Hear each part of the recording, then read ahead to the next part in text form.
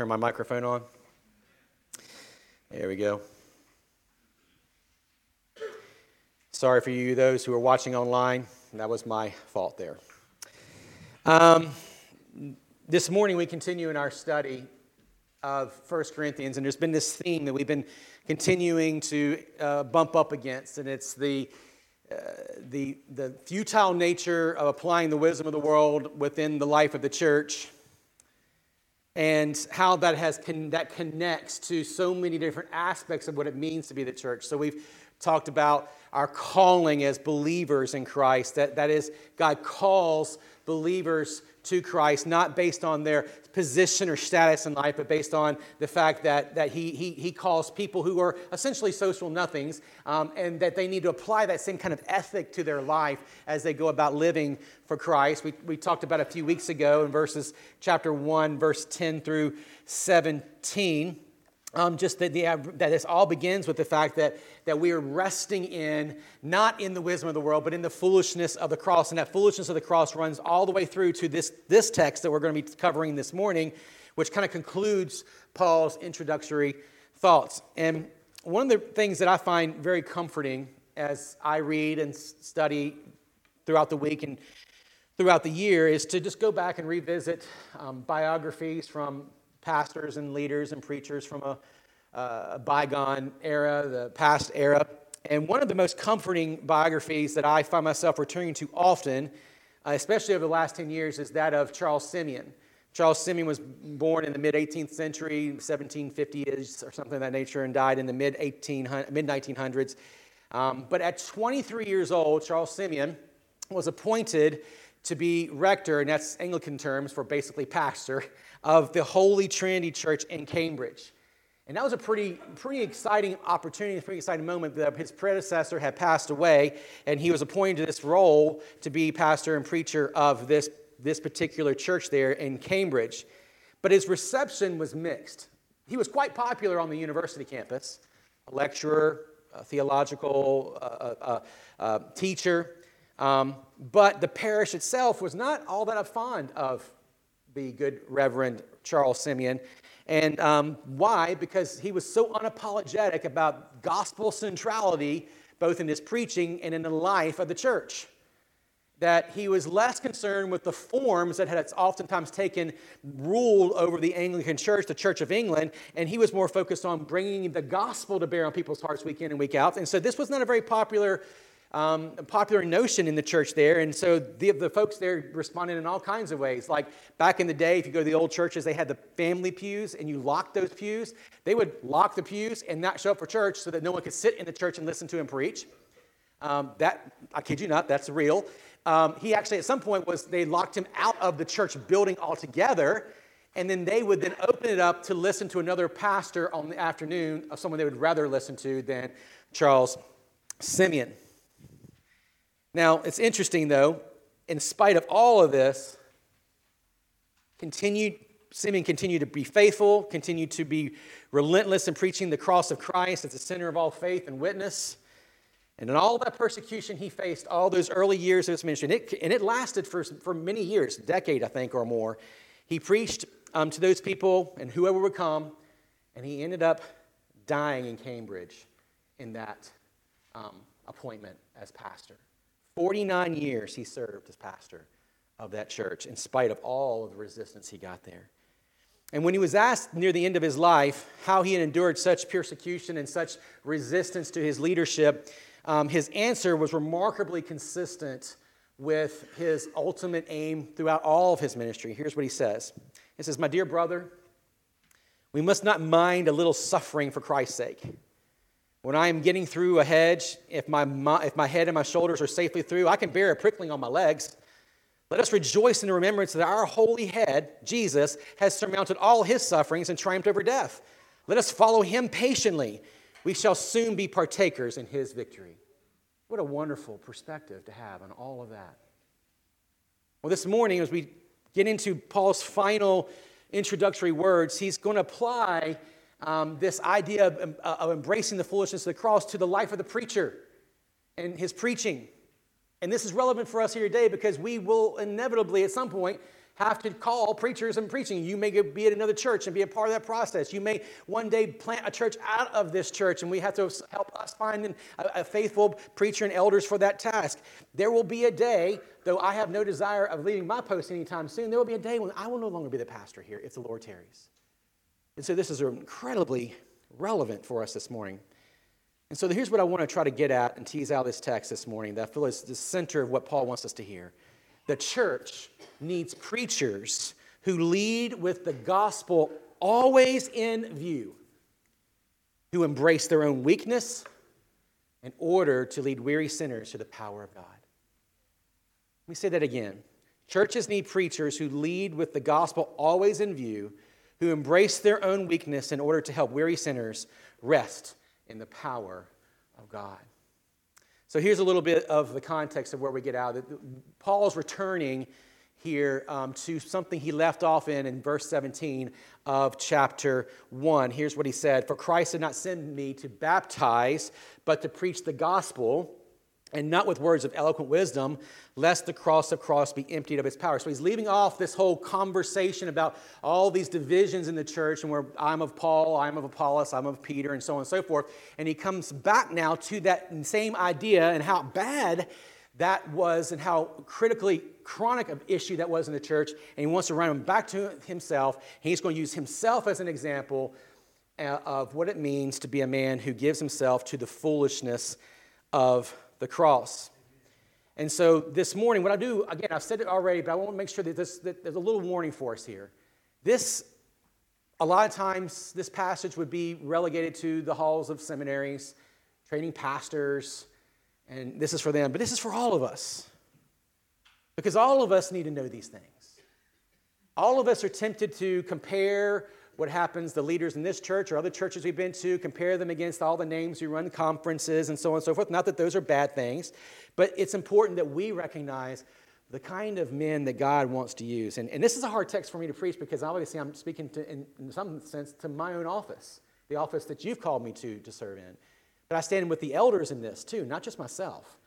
And so it's humbling to stand in light of this and let this content of this text wash over me anew and fresh. I need to be reminded of these things because I can be tempted to run down roads and pathways that are not necessarily Christ-oriented, but they're worldly-oriented in order to build this church on something else rather than Christ. So there's three things I want to see here this morning in this text that we need to look at as we begin to think about what it means to find faithful preachers, faithful pastors. Three things we need to look at. We need to look at the preacher's content. We need to look at the preacher's posture. And we need to look at the preacher's aim. If we keep these things in view, and you measure me and the elders here and anyone or wherever the Lord leads you by these things, we can be assured that the Lord will preserve and protect His church because He'll have people who are not building a platform for themselves, but building a platform for Christ. So let's return again to verses 1 and 2 and in verse 4 and remind ourselves of the preacher's content. We need to look at his content. Here, what is Paul's content? He says, When I came to you, brothers, I did not come to you proclaiming to you the testimony of God with lofty speech or wisdom.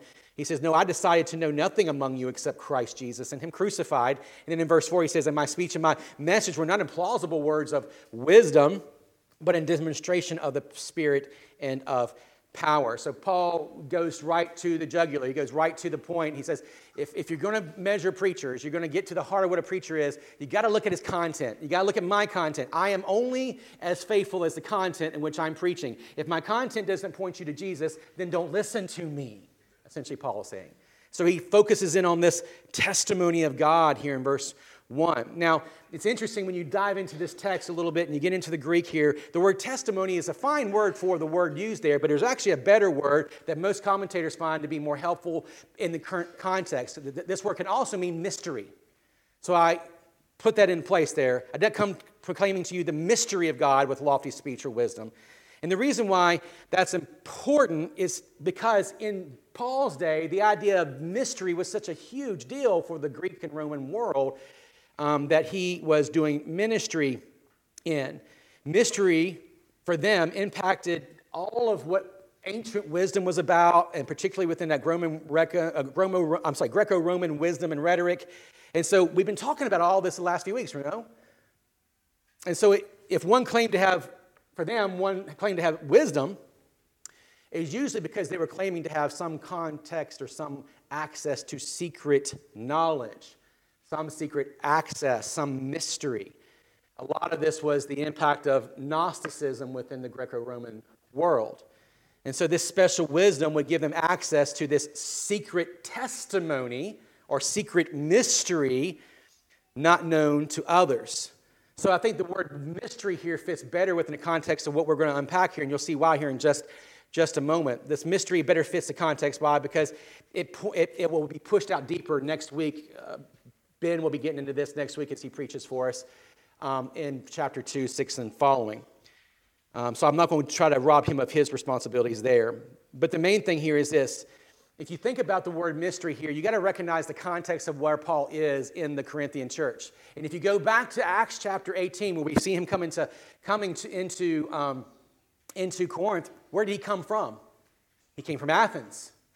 And in chapter 17, in Athens, he was debating the Epicureans and the Stoic philosophers and all of the people that were there regarding their deities. And then when Paul then finds that there's this altar among all the other altars to the unknown God, what does Paul do? He takes that mystery, this one mysterious thing that they don't know, and he comes in and he puts information, he loads it with truth. And he says to them, he takes this unknown God and he plugs the God of the Bible into the God that they don't know. And he says, this God is the mystery that you've been looking for.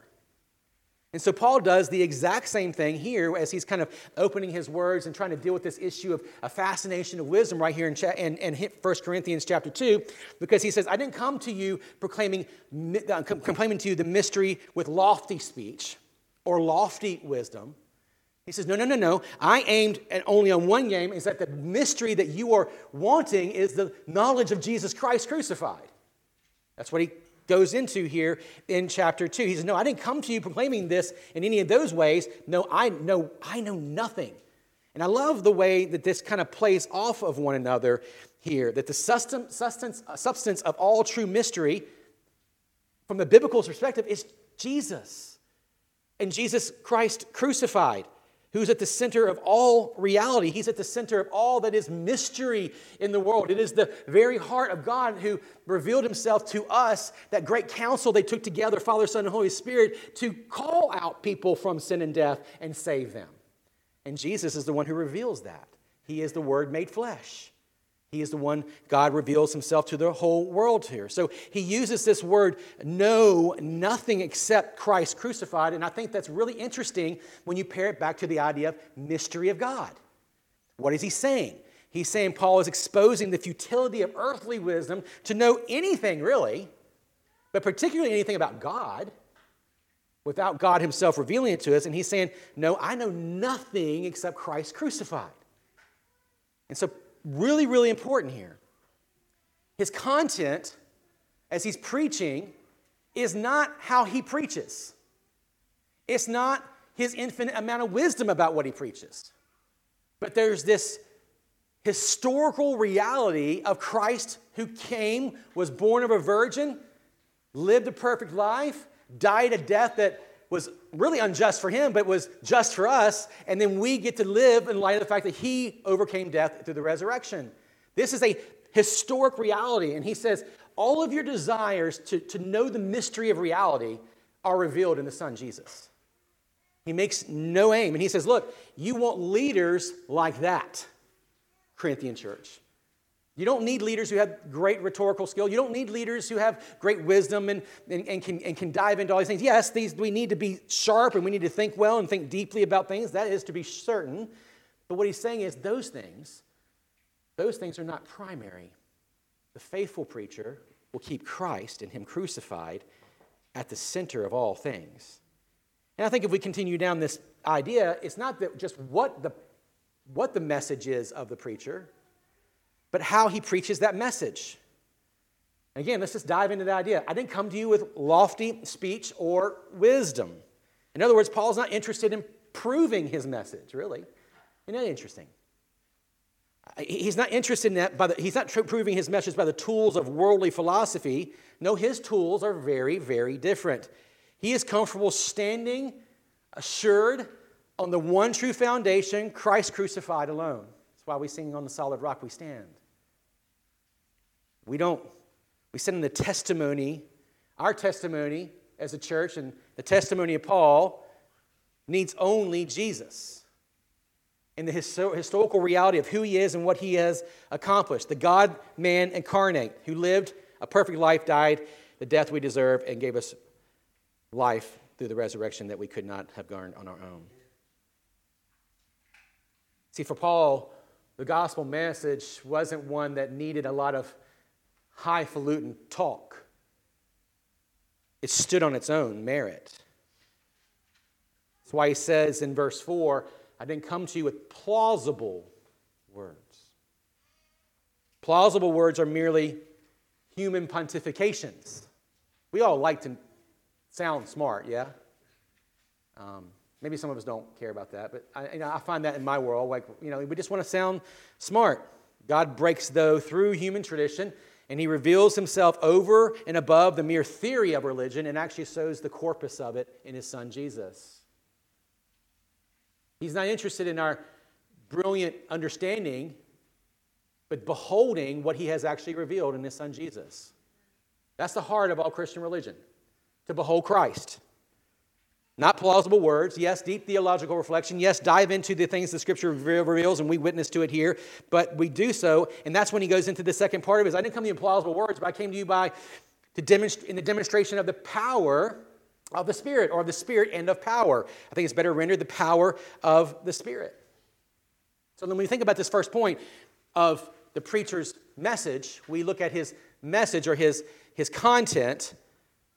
We need to remind ourselves about what it means for us to look at faithful preachers in our day. Is this content standing on the Scriptures to reveal the purpose and work of God?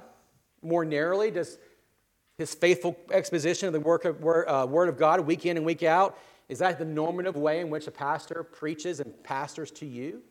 Or if you're not here, a member of our church, and you go to look somewhere one day, is that his pattern of ministry?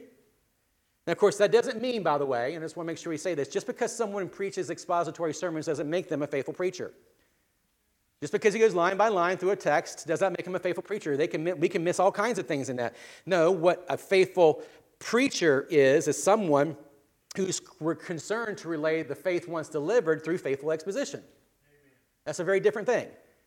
Mere raw biblicism is not necessarily, can be, but not necessarily faithful preaching. That's why we engage with things like the creeds and the confessions. You know why? Not because they themselves are inerrant like the Bible is, but because they help us set ourselves in pattern with what the historical church has confessed throughout the centuries. I've said it before and I'll say it again. We don't read the Bible as individuals. You're not allowed to read the Bible on your own and come up with your own pontifications about the Bible divorced from the church.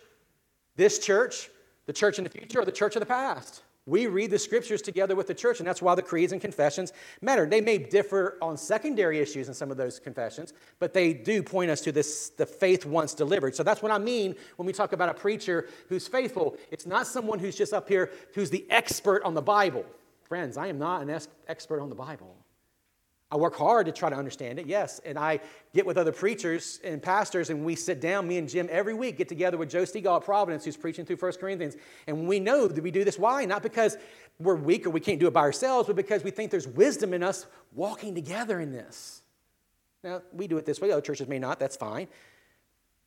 But if a preacher's expositions are always novel, new, let me just say, beware. Test a preacher's words.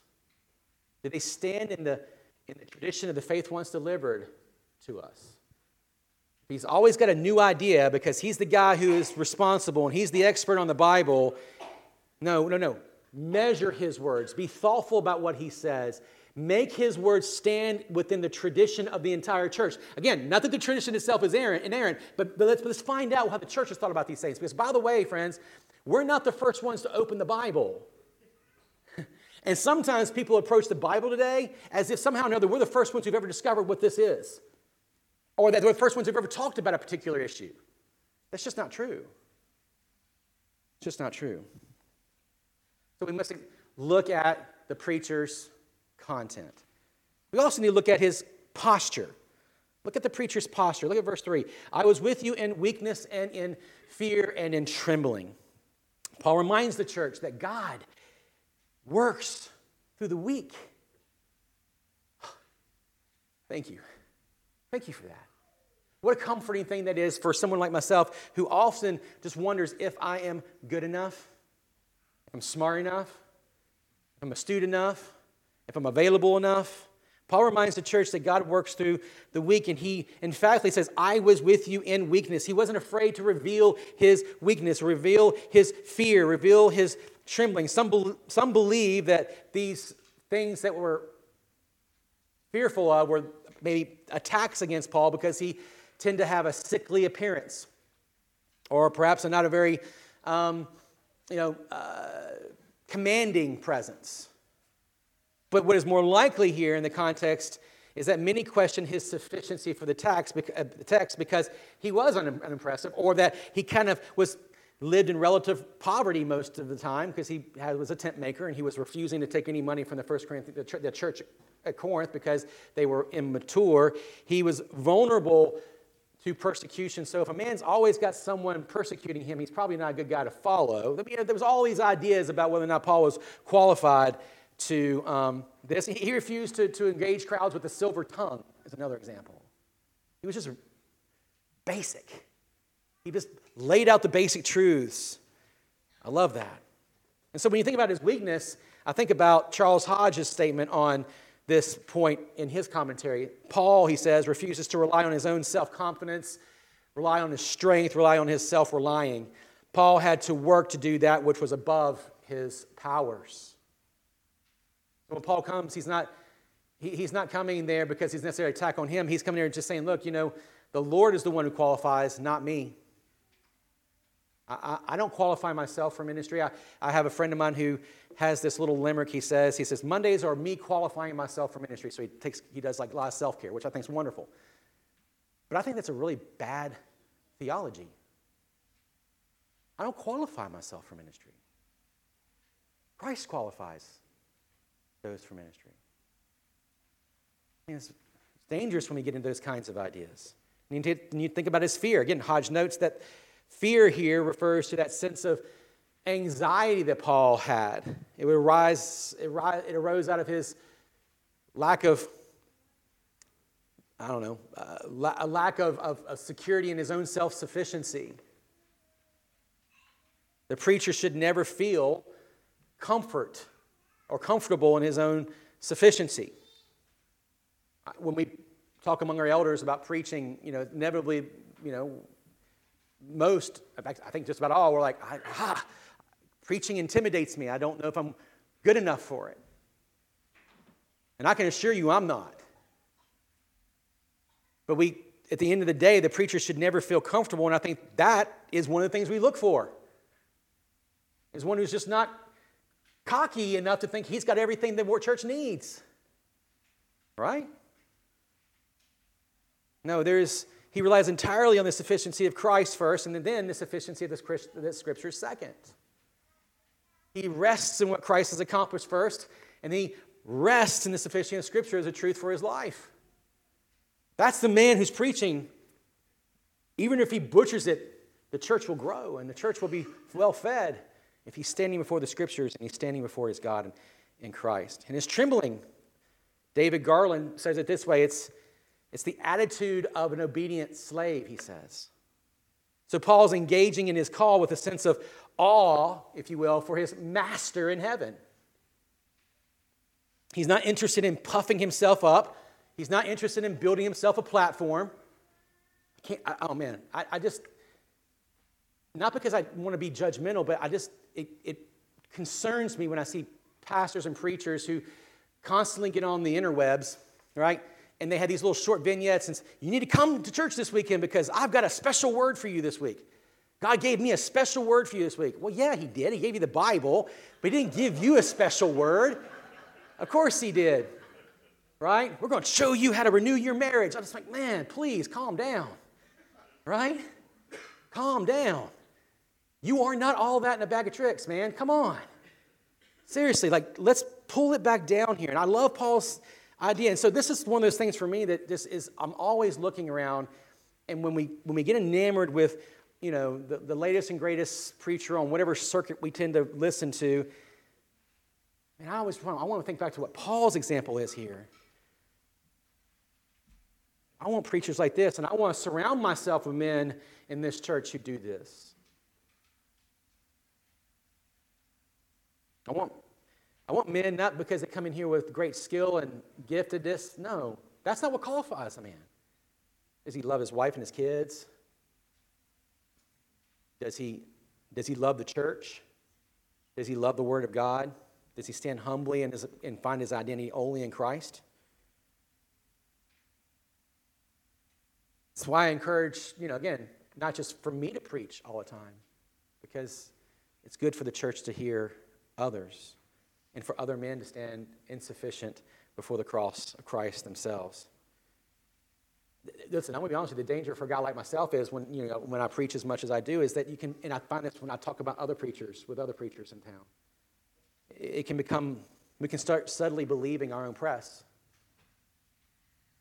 We're not the only ones who can do it.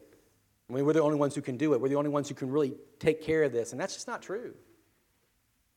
God may that never take root in my heart or the men that lead this church or even those who are closest to me in other churches. I pray for that often for them. So we look at the preacher's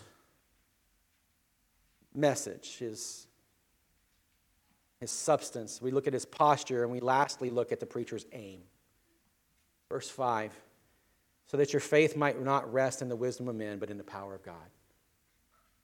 You will know the heart of a preacher if you can discern what his ultimate aim is. The key way we see if a preacher is faithful is to look at his goals.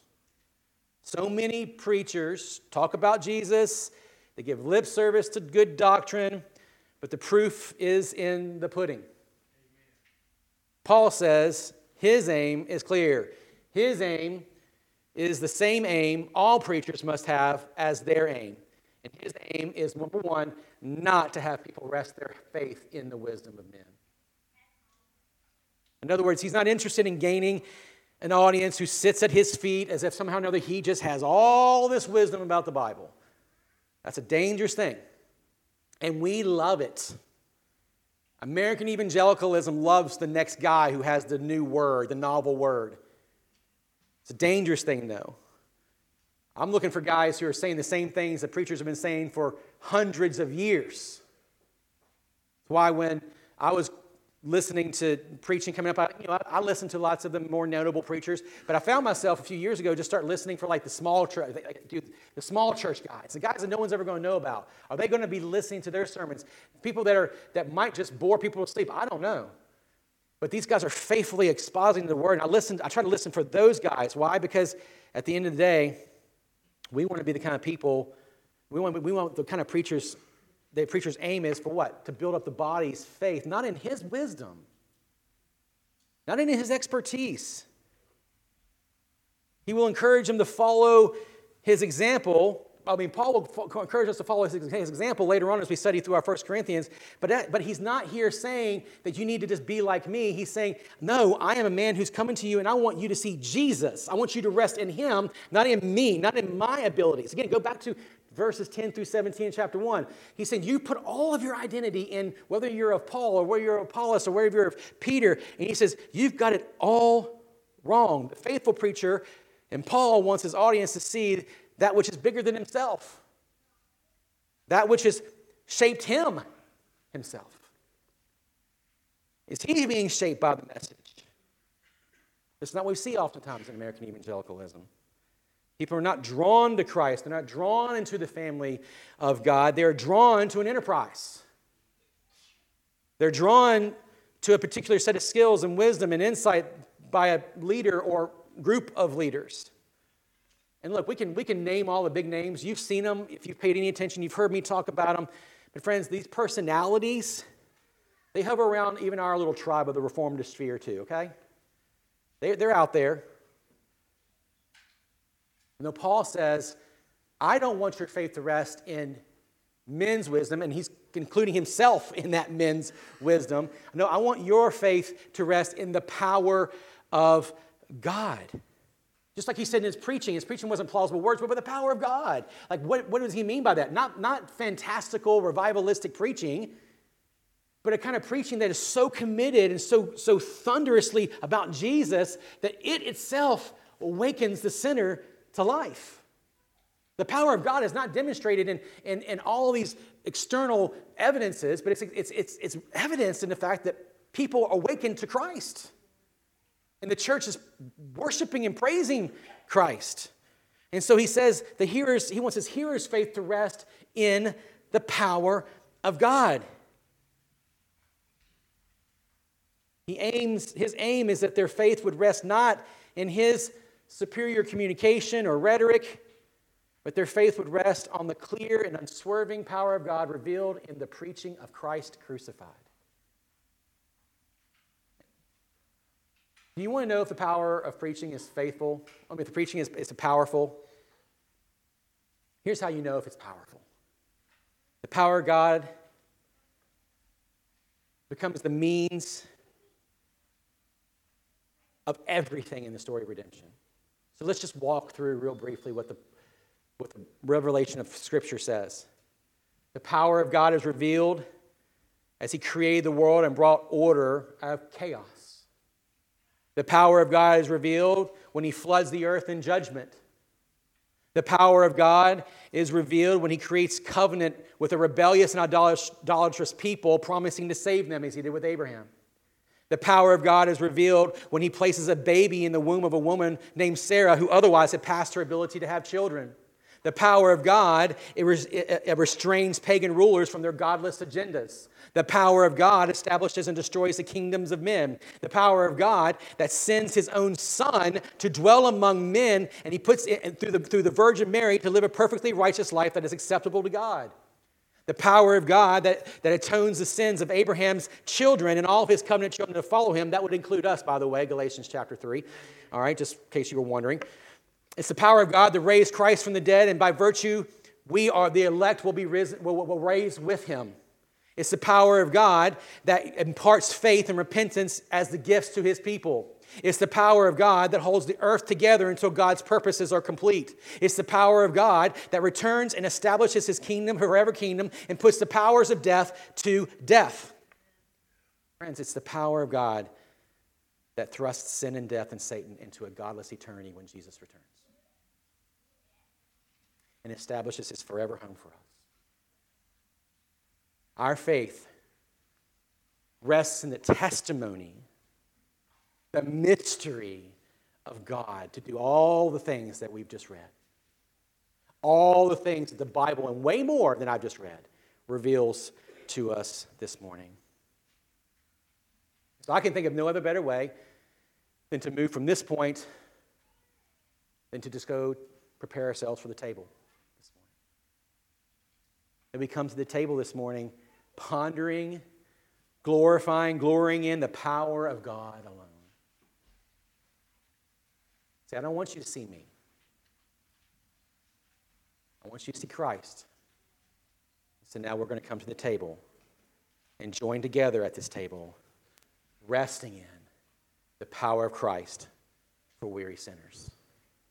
Let's pray. Father, help us this morning as we come to your table. Thank you for your word, so clear, so concise, so direct, so powerful. And may we prepare ourselves now for the table as we prepare for this table. God, you prepare our hearts for it. Those of us who believe and have trusted Christ will take great joy in it. Those of us here this morning that need to be renewed in the truth of your word and truth of the gospel, God, may this table help impart that to us this morning. We love you and we thank you. It's in Christ's name. Amen.